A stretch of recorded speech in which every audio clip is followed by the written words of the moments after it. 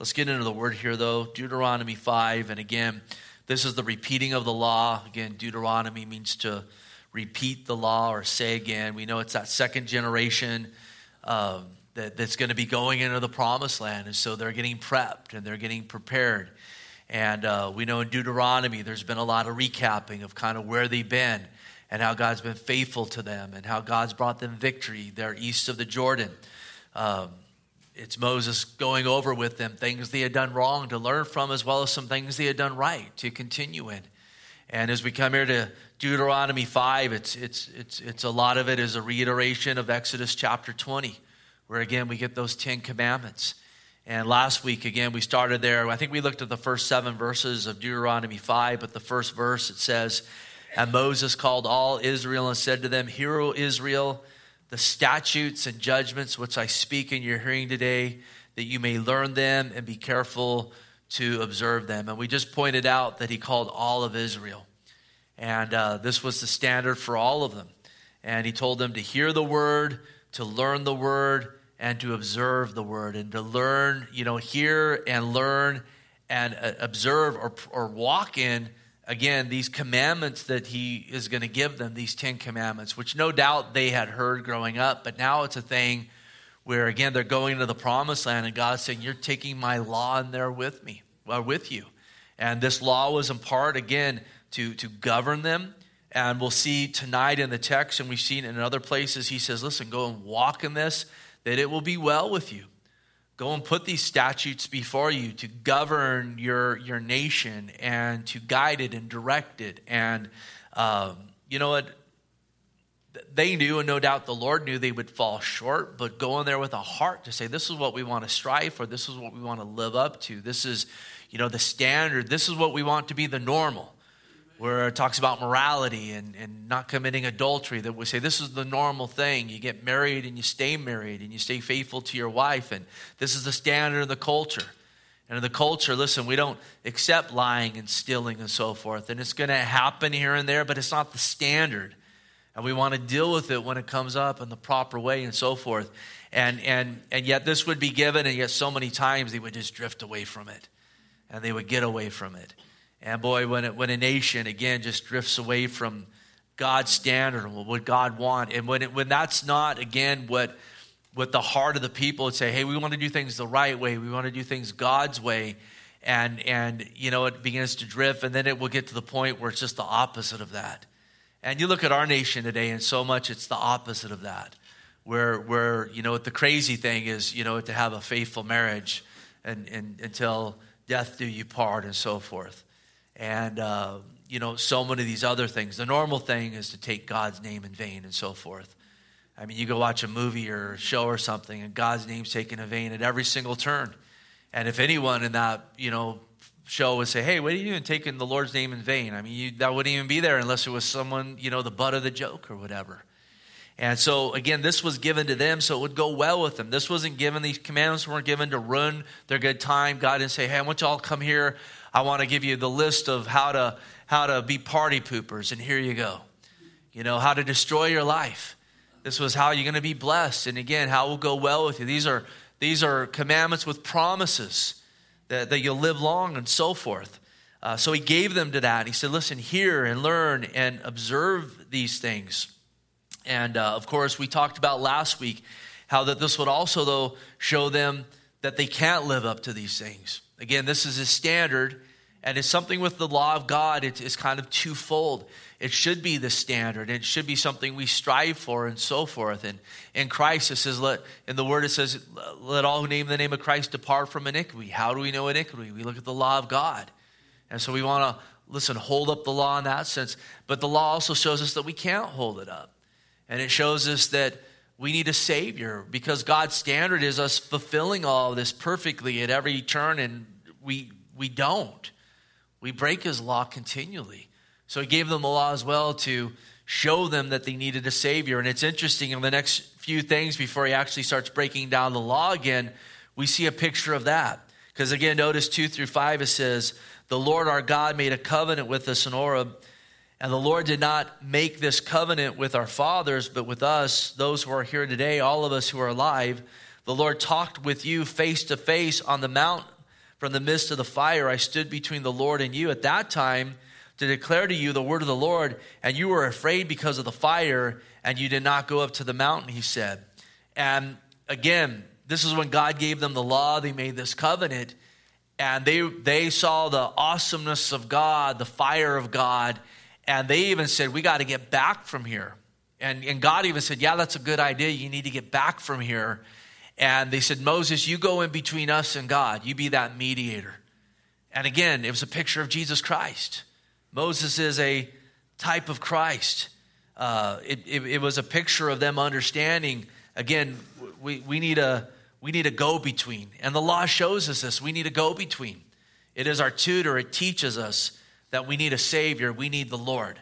And, in and of ourselves, we again, God's a consuming fire, and our sin absolutely keeps us from having that relationship with Him. But praise God, we got that mediator in the Lord Jesus Christ. And we see another picture of Him, verse 6, because it says, "I'm the Lord your God who brought you out of the land of Egypt, out of the house of bondage." And how were they brought out? By the blood of the Lamb. And again, Jesus is the Lamb of God who takes away the sins of the world. So again, we got to keep that in mind. This law is given to help govern them, to separate them from the pagan nations around them. It's to be the standard. It should be the thing that they raise their kids in, an understanding that, listen, you strive not to lie and cheat and steal and covet and take the Lord's name in vain and all these various things. But at the same time, again, they saw that I fall short in this. And so, again, it's a tutor. It teaches me that I need a Savior because this is God's standard. And as hard as I even try myself, I don't measure up. But again, there's one who does measure up. It's the Lord Jesus Christ, whom all of this, again, was written pointing them towards the Lord Jesus Christ. In fact, in our passage this Sunday, we'll see Jesus talks about Moses, and he talks about Moses spoke of me. And in all of these things, you go and listen, every page of the Bible, you're going to find, in the Old Testament, you're going to find a picture of Jesus. And as we've been going through Genesis and Exodus and Leviticus and Numbers, now in Deuteronomy, we keep seeing Jesus over and over and over again. There's been some pages where I haven't found him, but I know he's there. But he's on, we see him over and over and over again, because that was the bigger thing with this. The law given to them to show them they need the Savior. So again, he reiterates the 10 Commandments next. And last week we looked at the first one in verse 7. "You shall have no other gods before me." And you could say this is the governing, commandment over the other 9. Now, we know that the Lord said on these two principles are all 10 commandments. Love the Lord your God with your heart, mind, soul, and strength, and love your neighbor as yourself. And we talked about how the first 4 commandments have to do with man's relationship with God. The next 6, it's man's relationship with other men, which also has to do with their relationship with God. And so Jesus said, listen, if you do these, if you love the Lord your God with your heart, mind, soul, and strength, and your neighbor as yourself, you're going to fulfill the commandments. And you could say that this is the commandment over all of that, and that if you had no other gods before God all the days of your life and every moment of your life, if he was always first, all the other commandments would be kept. Because if you look at all the other commandments, really, when you transgress them, you're putting something above God. You're making something other than God. And that other something is usually just ourselves. As we looked at last week there in Philippians 3:17 through 19, where it talks about those that are enemies of the cross and they serve the God of their belly. And you even think about it, Adam and Eve, when they sinned in the garden, it wasn't so much that they were saying, hey, yeah, we want to follow this serpent and we want him to be our God, though in a way they were doing that, but it was more so, we want to be our own God. Because Satan didn't say, if you eat of the tree, I'll be your God instead. No, it was, if you eat of the tree, God knows you'll be like God. And so they ate of that tree saying, we want to be our own God. And you just see this, whether men want to acknowledge it or not, in man's rebellion, those that reject the Lord, if they're rejecting God, they're rejecting the word of God, the gospel, what are they doing? They're saying, I'm going to do it my way. I'm going to do what's right in my own eyes, like in the book of Judges. And it's one of those things that if he's not your God, ultimately, I don't care if you worship the devil or Buddha or Allah or whatever, your doorknob, whatever you want to say, ultimately you are serving the God of your belly. You're saying, I'll do as I will. It's just going to look different. Some people are trying to worship a stack of money. Others, again, their trophy case, their education. But ultimately, it is them doing their own thing, doing it the way they want to do it. When he says, you shall have no other gods before me, again, when we transgress in these other areas, we're putting ourselves above him. And so we've all been guilty of this day in and day out since the time we were birthed, even as believers. I mean, how many times do we put our will above the Lord's will? I mean, are we going to be truthful about it? It happens all the time, doesn't it? Where, hopefully there's a wrestling match going on in it between our spirit and our flesh. And the Bible talks about the flesh that makes war against our soul. But there's many days and moments and times when the flesh wins out, doesn't it? And again, doesn't that tonight make you rejoice that you got a Savior who always put the will of the Father first? I mean, think about that at every single turn. And Jesus was 100% God, but he was 100% man. And even in the Garden of Gethsemane, he wrestled with what was about to come upon him, and he was wrestling as a man. And he said, Father, if there's any other way, you know what, to bring salvation, let that happen. Nevertheless, let your will be done. And he went to the cross. Why? Because there was no other way. We needed a perfect Savior, a sinless man to die for sinners. And so you shall have no other gods before me. And I think we need to keep that in mind when we, again, get on, a pattern of doing our own thing, that ultimately we're serving the God of our belly. And as Christians, we can do that in areas of compromise. And, we'll make it small. Well, it's just a little thing over here. I'm just dabbling over here. Got to have some fun. I've heard Christians say that. Well, I got to have something. It's like I got my little side sin over here. And 95%, we fool ourselves. 95% of me sold out. But I got this 5% over here. And eventually I'll give that up. And it's just a small thing. You know what we're doing there? We're putting the God of our belly over the God of heaven. That sounds a lot bigger than that, little sin that we've rationalized. And, it's okay. I'm going to have a little bit of bitterness over here. I deserve a little bit of bitterness because I was really hurt. And it makes me feel good when I'm bitter and I talk about it. And my bitterness feels better when I slander the person that did this to me. It never makes you feel better. Sin at the time's pleasurable, but you never walk away from those conversations filled with the Holy Spirit, do you? But we rationalize. It's just a little thing. But this is bigger than that. Again, we're putting ourselves above God. We're putting the God of our belly above him. And I think that maybe can help encourage us. Because as Christians, we love the Lord, right? Can we say amen to that? And Jesus said, if you love me, you'll keep my commandments. And loving God and loving the Lord isn't just a feeling, though there's feelings involved. We're not, brick and mortar. I mean, we got emotions and things. But sometimes those feelings aren't there. But Jesus said, if you love me, you'll keep my commandments. That's how you know you love God and you love the others. You keep my commandments. And even when the Lord says, if the commandments are fulfilled and love the Lord your God with their heart, mind, soul, and strength, and your neighbor as yourself, what he's saying is when you keep the commandments, you're loving God and loving your neighbor. And I've heard even people take that back and they say, well, I lie all the time, but it's okay because I love the people I'm lying to, No, it doesn't work that way. I take God's name in vain all the time, but I love God, so I'm actually keeping the commandments while breaking them. And grace, brother, we're under grace, and that gives us freedom to love God while breaking all the commandments. And it's like, this doesn't make sense. This is like saying you love your wife while you're out dating someone else. But I love her because we're in a covenant, even though I'm doing all these other things. So, again, hopefully that's a truth that's not... Hopefully it's not a truth that is restricting, but instead liberating. And that I want to honor God. And Jesus said the truth will set you free. And sometimes even those truths that seem like small truths that are bigger truths that, when I'm practicing these things, I'm serving the God of my belly, not the God of heaven. I think that can be a liberating truth. Or even when we're tempted to walk in those things, we remember you should have no other God before me. And really, do you want another God before you? Because I found the God of heaven, the real God, leads me a whole lot better when he's before me than when I put something else before him.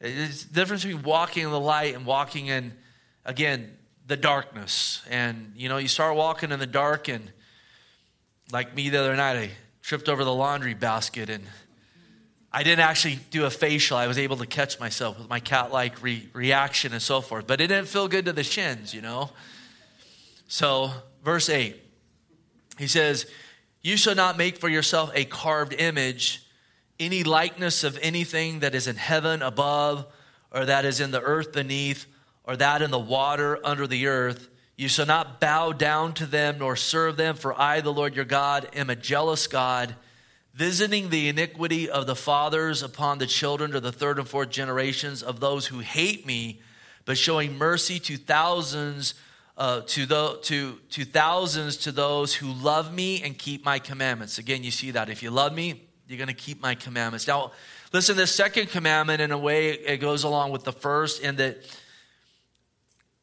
you can put a God before God, the God of heaven, in your heart. This would be kind of the manifestation of that, of actually making a carved image in the likeness of, again, the sun or the moon, the heavens above, or an angel or a demon, the earth beneath, something in a beast of the field, the water, and then actually bowing down before it to serve it. And remember, again, they got delivered out of there in Israel, and Moses did go up to talk to God, and he was up there 40 days, and they're like, hey, what happened to this Moses fellow? And that's like the language that's used. Like, who Moses is. Hey, what happened to that Moses character? They start using that kind of language. And Aaron goes, hey, well, give me all your gold. And remember, they looted Egypt when they left. And God, it was their back pay for being slaves for 450 years or 400 years.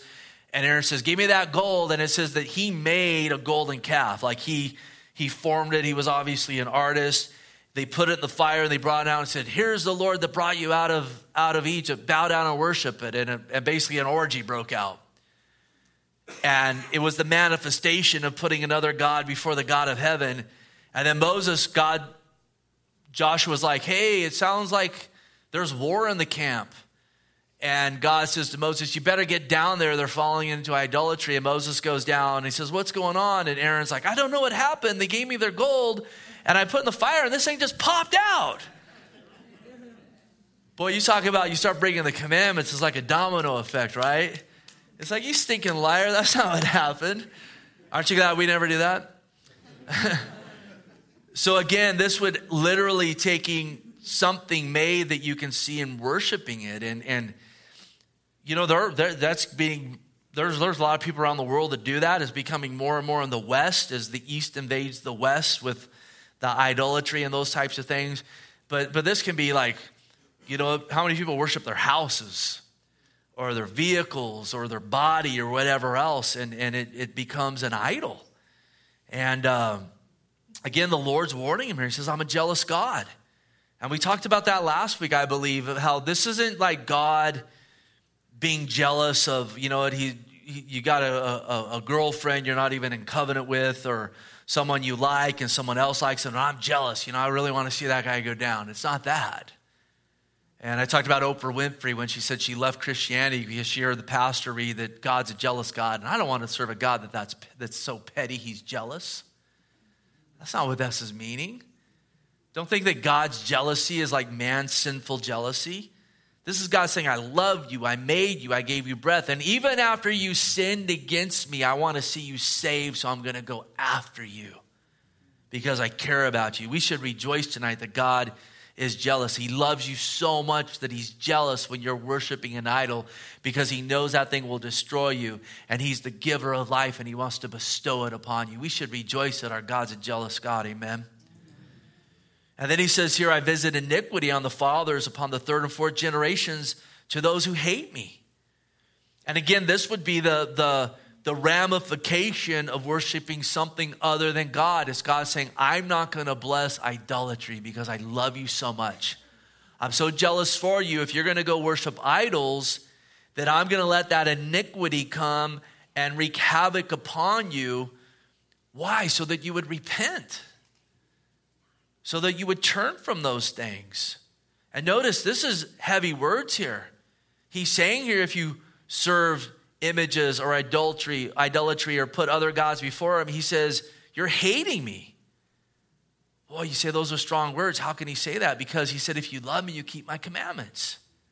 But if you don't keep them, you hate me. You're hating God. But we got this all twisted today because we in the West hinge everything around feelings and how I feel and how something makes me feel.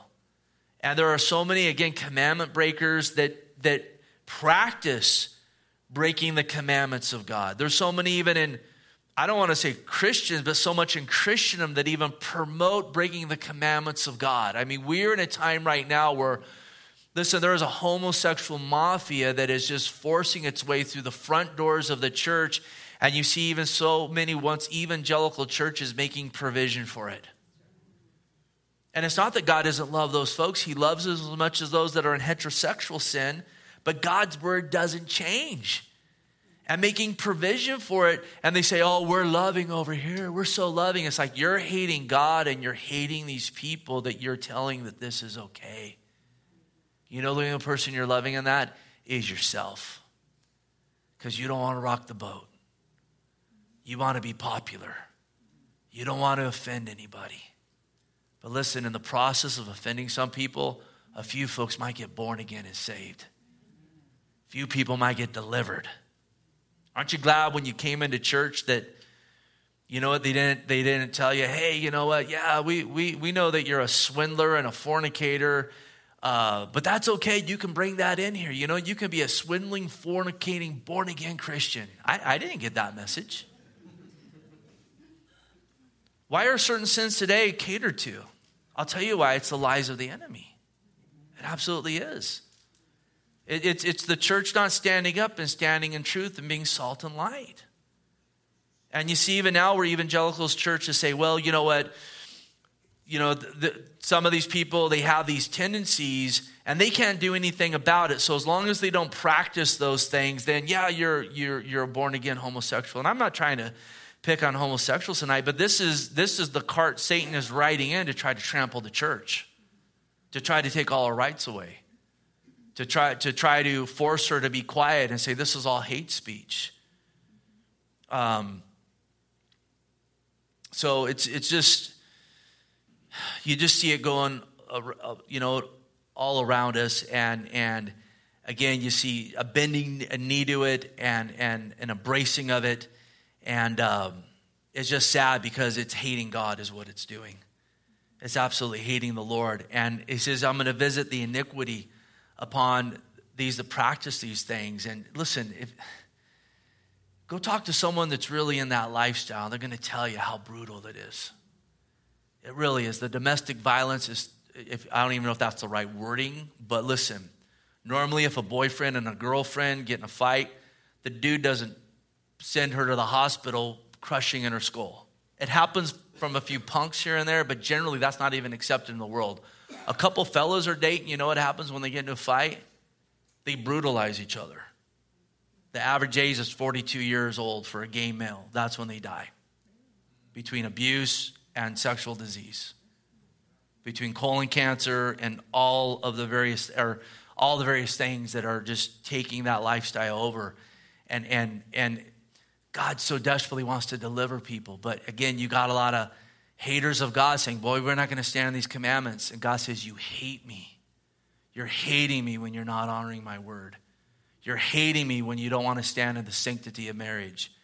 You're hating me when you set up these idols to worship them. And where are we going to go with? God's word or our feelings? Because today it's like, but that doesn't feel very loving because you've been brainwashed. These things even go against nature. It's not just that area, it's so many other areas. And again, listen, if you're here tonight and you struggle with that issue, God wants to deliver you. I know what I was going, I lost my train of thought. them saying that, you know what, you can have those tendencies and you can be, you know what, a gay Christian. That's like saying a heterosexual guy that grew up on pornography, well, you know what, he just has those feelings to lust all these other women with his wife. He can't do anything about it. So look at, you know what, honey, you just got to be able to deal with it because those are just in them. Listen, all that stuff can be crucified. There's something called the renewal of the mind. The Bible says such were some of you. Now, if you want to feed yourself on that stuff and get coached up that it's okay, you have those feelings and those desires, and sadly, that's what a lot of the church is doing. That's wrong. That's not who you are in Christ. You're a new creation. All things have passed away. Anyhow, but showing mercy to thousands to those who love me and keep my commandments. So it's just God saying, listen, worship me. Don't worship these things that you make with your hands. I'm spirit and truth. Worship me. And your family's going to be blessed by it. And if you don't, it's going to affect the third and fourth generation. You got to remember those days, usually the third and fourth generation all lived in the same household. We're in a transient culture today. But back then, you know what? The parents would have kids and they'd have kids. And listen, they take care of the little ones. And when they got older, they took care of the old ones. That was God's plan. And so the third, fourth generation, you know, we think about, you know what, our great-grandpa we never saw before, they grew up with them. And if they had carved images in that home and that child's being raised with those carved images, not good. Verse 11, you shall not take the name of the Lord your God in vain, for the Lord will not hold him guiltless who takes his name in vain. And again, this should have been the normal for them, and it should be the normal for us. But boy, it's not the normal, is it? I mean, taking the Lord's name in vain is basically throwing it around in an unreverent way, whether it's in cursing or whether it's just in OMGs and texting.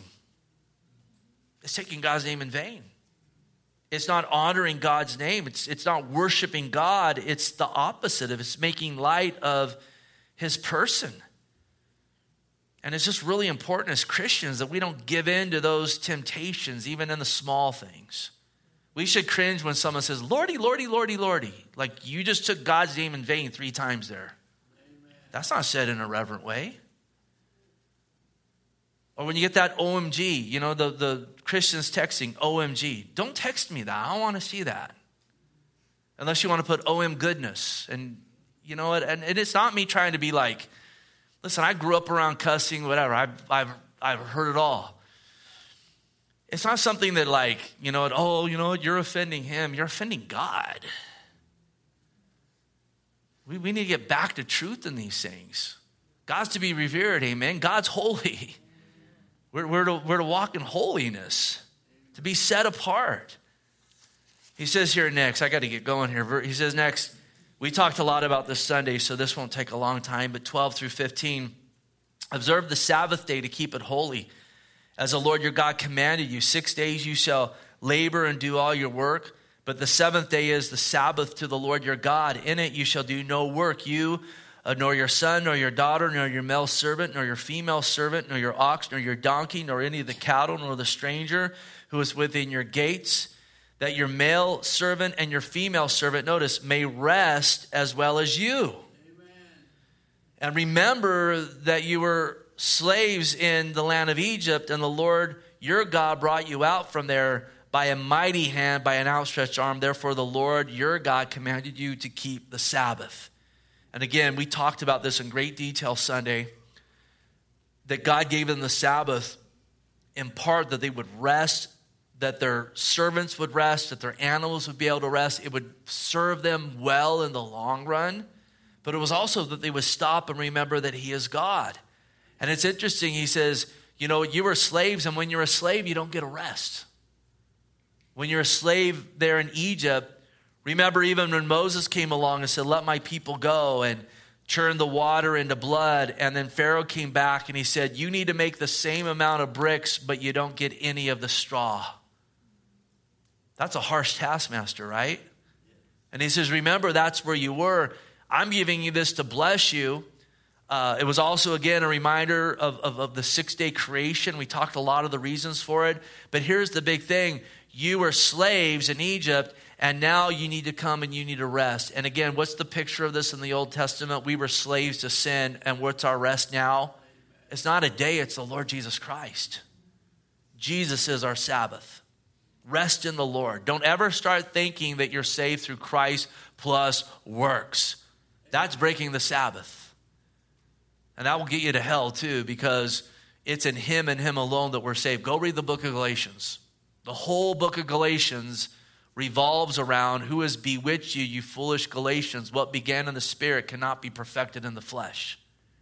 And yet you see it in so much of Christendom today, where you're saved through Jesus plus, it's usually you're a member of our church and you tithe here. That's usually what's tacked on.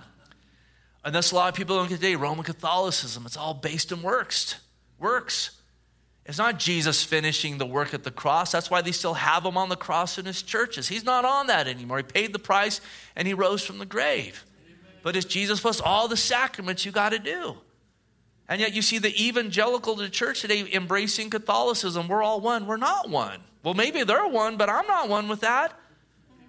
My Sabbath is in Jesus.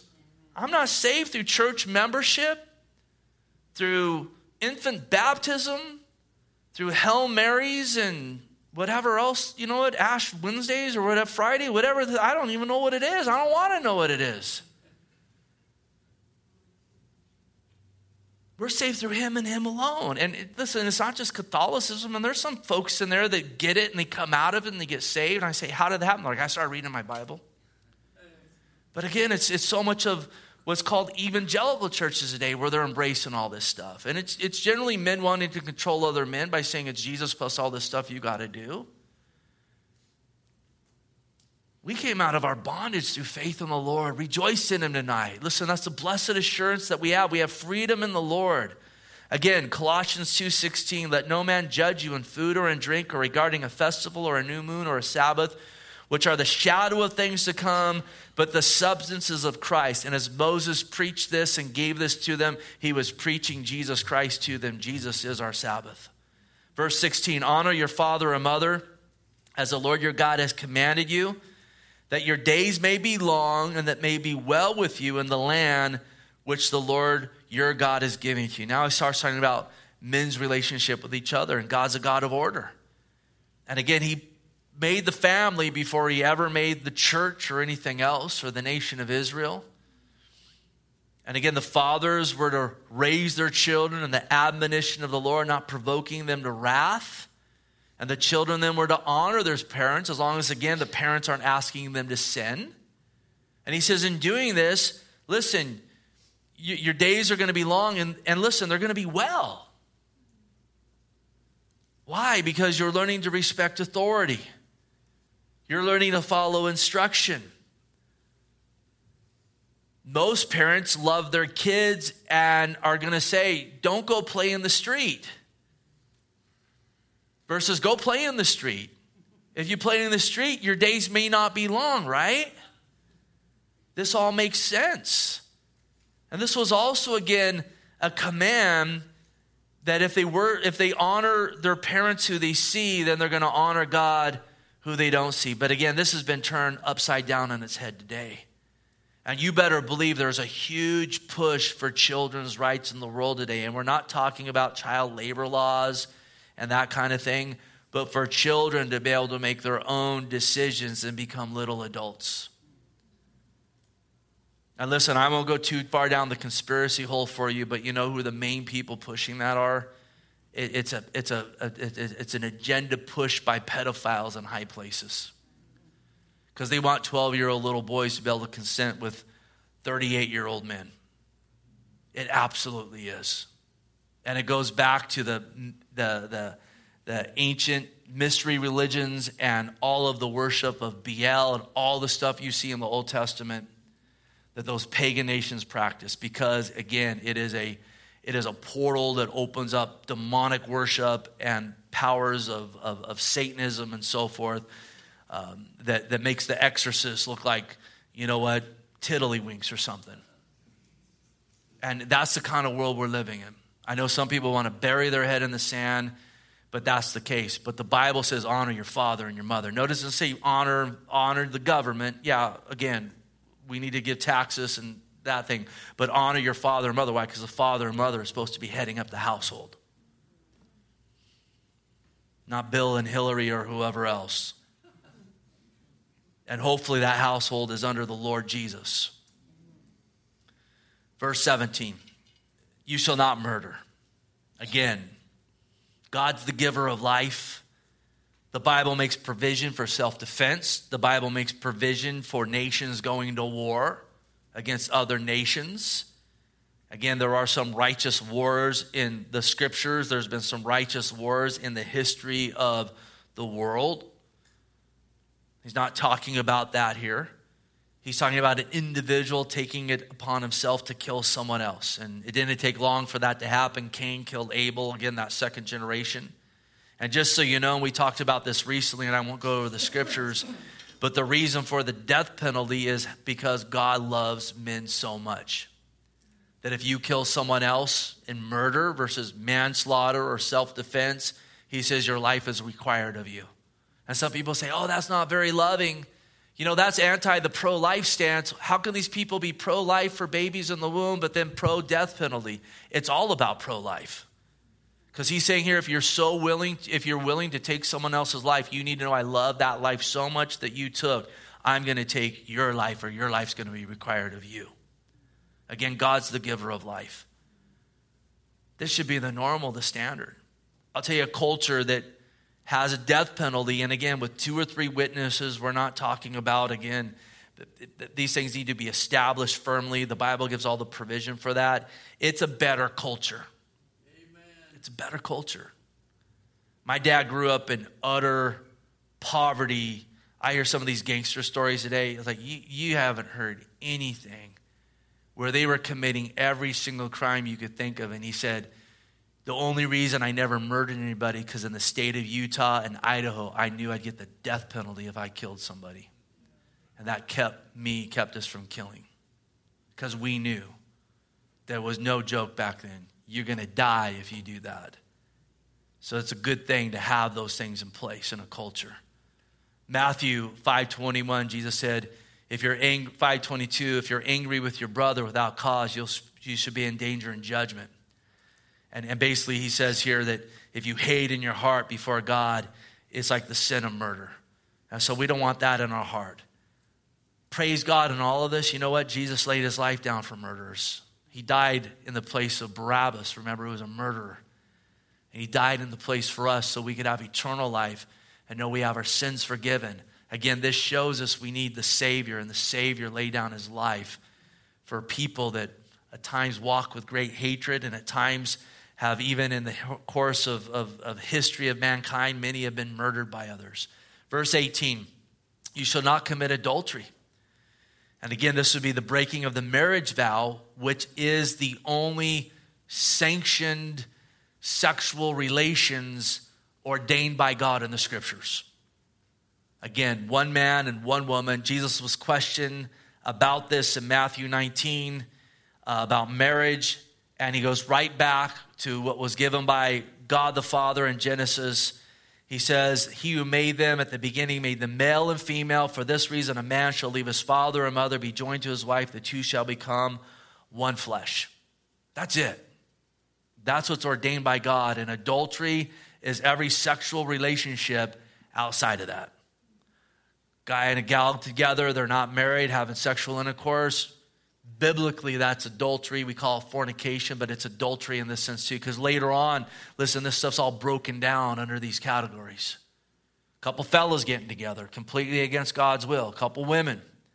I ain't going to go beyond that, but the Bible does. It gets pretty descriptive.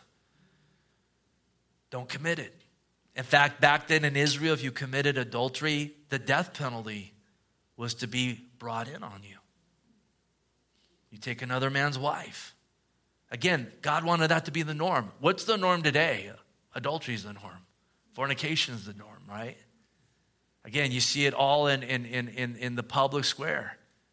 If there's some show or movie where there's someone saying, well, I'm saving myself, the whole plot of it is how we're going to get them to break those vows, and what a weirdo the person is, that they want to honor God. And I guarantee you, again, the divorce rate in our nation is over 50%. A whole lot of it goes back just to fornicating. and people committing adultery versus the spouse they'd eventually marry before they ever marry them. It messes you up. Think about it. He says, a man shall leave his father and mother, join to his wife or cleave to his wife, these shall become one flesh. And the picture there is as two getting glued together, becoming one. Go home and you can experiment with this. Take a couple boards and glue them together tight. And then rip them apart. You know what you got? You got two splintered boards. And then go do it again. You got more splintered. And you got a culture that's just splintered today. Jesus also said in Matthew 5:27, you have heard it was said in the days of old, you shall not commit adultery. But I say to you that whoever looks at a woman to lust for her has already committed adultery in his heart. And you got a culture that is just steeped in pornography. They say the average age now is 8 years old that someone first sees pornography. And I want to be careful in how I say this. But you got young men who get married who can't even consummate their marriage. I think that's a good way of saying that, because they're so steeped in adultery. Why all these pills and all this stuff today? The bulk of it goes back to pornography, to lust, to not being able to, again, appreciate the wife. And listen, today it's happening on the female side in huge numbers too, where there's addictions over there. Because there's endorphins that are released. It's like a drug addiction, and it just destroys cultures. It destroys homes. It destroys families. And again, it's just promoted everywhere. It's like it's just creeping around every single corner, is it not? Those temptations to lust and so forth. And I know for many a man, it's a struggle. Well, listen, at the minimum, at least let it be a struggle. But know there's victory found in the Lord Jesus Christ. Some people, I struggle with that. But actually, you don't. Actually, you make provisions for it. Listen, let's move into actually being a struggle. Let's start there, amen? Versus, I struggle. No, actually, you fully engage in it. That's not struggling. Part of the way that you know you're a Christian is you actually go out and you wrestle with some stuff. You actually fight. You actually say, I'm gonna put up a fight against this. I'm gonna stand up in the Lord Jesus Christ. I'm not gonna get bullied by this anymore. I'm gonna kick back a little bit. Jesus said the kingdom of heaven suffers violence, and violent men take it by force. And sometimes it's like, I gotta put my foot down. I gotta start fasting. Man, if you struggle with this, I'll tell you how to defeat it. Start fasting and praying. Start skipping some meals, because if you can start saying no to your tongue and your belly, guess what? You can start saying no to other things too. I talked about it at men's retreats, intermittent fasting. Go look into it. Start practicing that. You'll lose your belly, and you'll also gain some self-control. It's a win-win. Your wife will even love you for it, even all the more. Verse 19, you shall not steal. Again, the Bible's huge on property rights. Bible says in Ephesians 4:28, let him who stole steal no longer, but rather let him labor, working with his hands what is good, that he may have something to give him who has need. And again, we have a culture, again, that's promoting thieving. It's a government thieving in many ways. We're going to steal and we're going to give over here. That's stealing. With a lot of these laws, a lot of the social justice stuff, it's full-on thieving. Now, there's also thieving of taking from someone else. And the Bible says, no, you need to go work. You need to work because it makes a productive society. And then also so you have actually something you've earned so that you can go give it to someone in need versus, again, a culture where it's just stolen and given to someone else. The Bible's huge on property rights. Massive on them. It's a book of legalities in many ways. Much of our laws are based on the scripture. Verse 20, you shall not bear false witness against your neighbor. He's talking about lying here. There's all kinds of forms of lying. Problem is, Romans 3:4 says, certainly not. Indeed, let God be true and every man a liar. Psalm 116:11, he says, all men are liars. And boy, it's easy to lie. Oftentimes, again, it's serving the God of your own belly. It's for selfishness. Sometimes we lie to get something or to promote ourselves, right? To get honor from men. We fudge the books a bit, That fish keeps getting a little bit bigger. Why? We want that honor from men. What are we doing? Are we serving the God of heaven? No, we're serving the God of our belly. Let me get honor from men. Jesus said, and it's in the text this Sunday as well, he said, I did not come to get honor from men. He came to obey the Father. But again, we know that Satan's the father of lies. It's a culture that we're in today where there's so many lies that are even like justified today and so forth. Again, it's sad when a culture gets away from lying being a shameful thing to being something that's just practiced in so many different ways and avenues. Real quick here, verse 21. He says, you should not covet your neighbor's wife, nor desire your neighbor's house, his field, his male servant, his female servant, his ox, his donkey, or anything that is your neighbor's. So again, covet, to desire or to lust after what isn't yours. And it always goes through the eyes. Seeing that, I want that. The original sin, again, the woman saw the fruit was pleasant to the eyes. Don't be led by your eyes. Amen. The Bible says that godliness or godly contentment is of great gain. When you're content what you have in godliness. It's not saying contentment's great gain, because some people are content in their sin, but godly contentment. I'm going to rest in the Lord. I'm going to rejoice in the Lord. I'm just going to be thankful for where I am. Boy, it's of great gain. Boy, you want to have a lot of more peace and joy in your life? Start studying what godly contentment is and practicing it. It is a liberating truth. Liberating. It is a horrendous life to live coveting everyone else's stuff, being driven by jealousy and envy. And again, even when you get what you want that you think is going to bring you fulfillment, it never does. Amen. It's always short-lived. Well, gosh, I didn't even make it through the end of the chapter here. I think it's worthy of taking a little bit of time on this. This is some pretty huge stuff. We'll go through the rest of this real quick, Lord willing, next week, and I think we'll get through the next chapter, but let's just stop there. A lot of truth there. Heavenly Father, we thank you tonight. We thank you for your word, your goodness. Oh, Jesus, we thank you that you are the liberator. You are the deliverer. That you were tempted at every point, yet you did not sin. Lord, at every point, you were tempted as we are, and yet you did not sin. You were tempted to covet and to lie and to commit adultery and to steal and to take your Father's name in vain and all these things. And you never did, and you always did what you were supposed to do according to the word and the will of God. I pray that tonight we'd rejoice in that, God. And I pray, God, that, Lord, even in rejoicing in you laying down your life for us all the more, God, we would say, I want to live a life set apart for the Lord. And tonight you'd fill us afresh with your Holy Spirit, God, to help us in that endeavor, because we do know the flesh wars against the soul, God. Renew our minds, God. Strengthen us in you tonight, God. And listen, if you haven't called on the Lord, we've talked about the gospel tonight and the work of the cross. The scripture says, whoever calls on the name of the Lord will be saved. And that's saying, I don't want to serve the God of my belly. Jesus, I want you to be my Lord. Wash me and cleanse me and be my Lord, and he'll meet you where you're at. He absolutely will. Lord, bless the rest of our night. We pray these things in Jesus' name. Amen.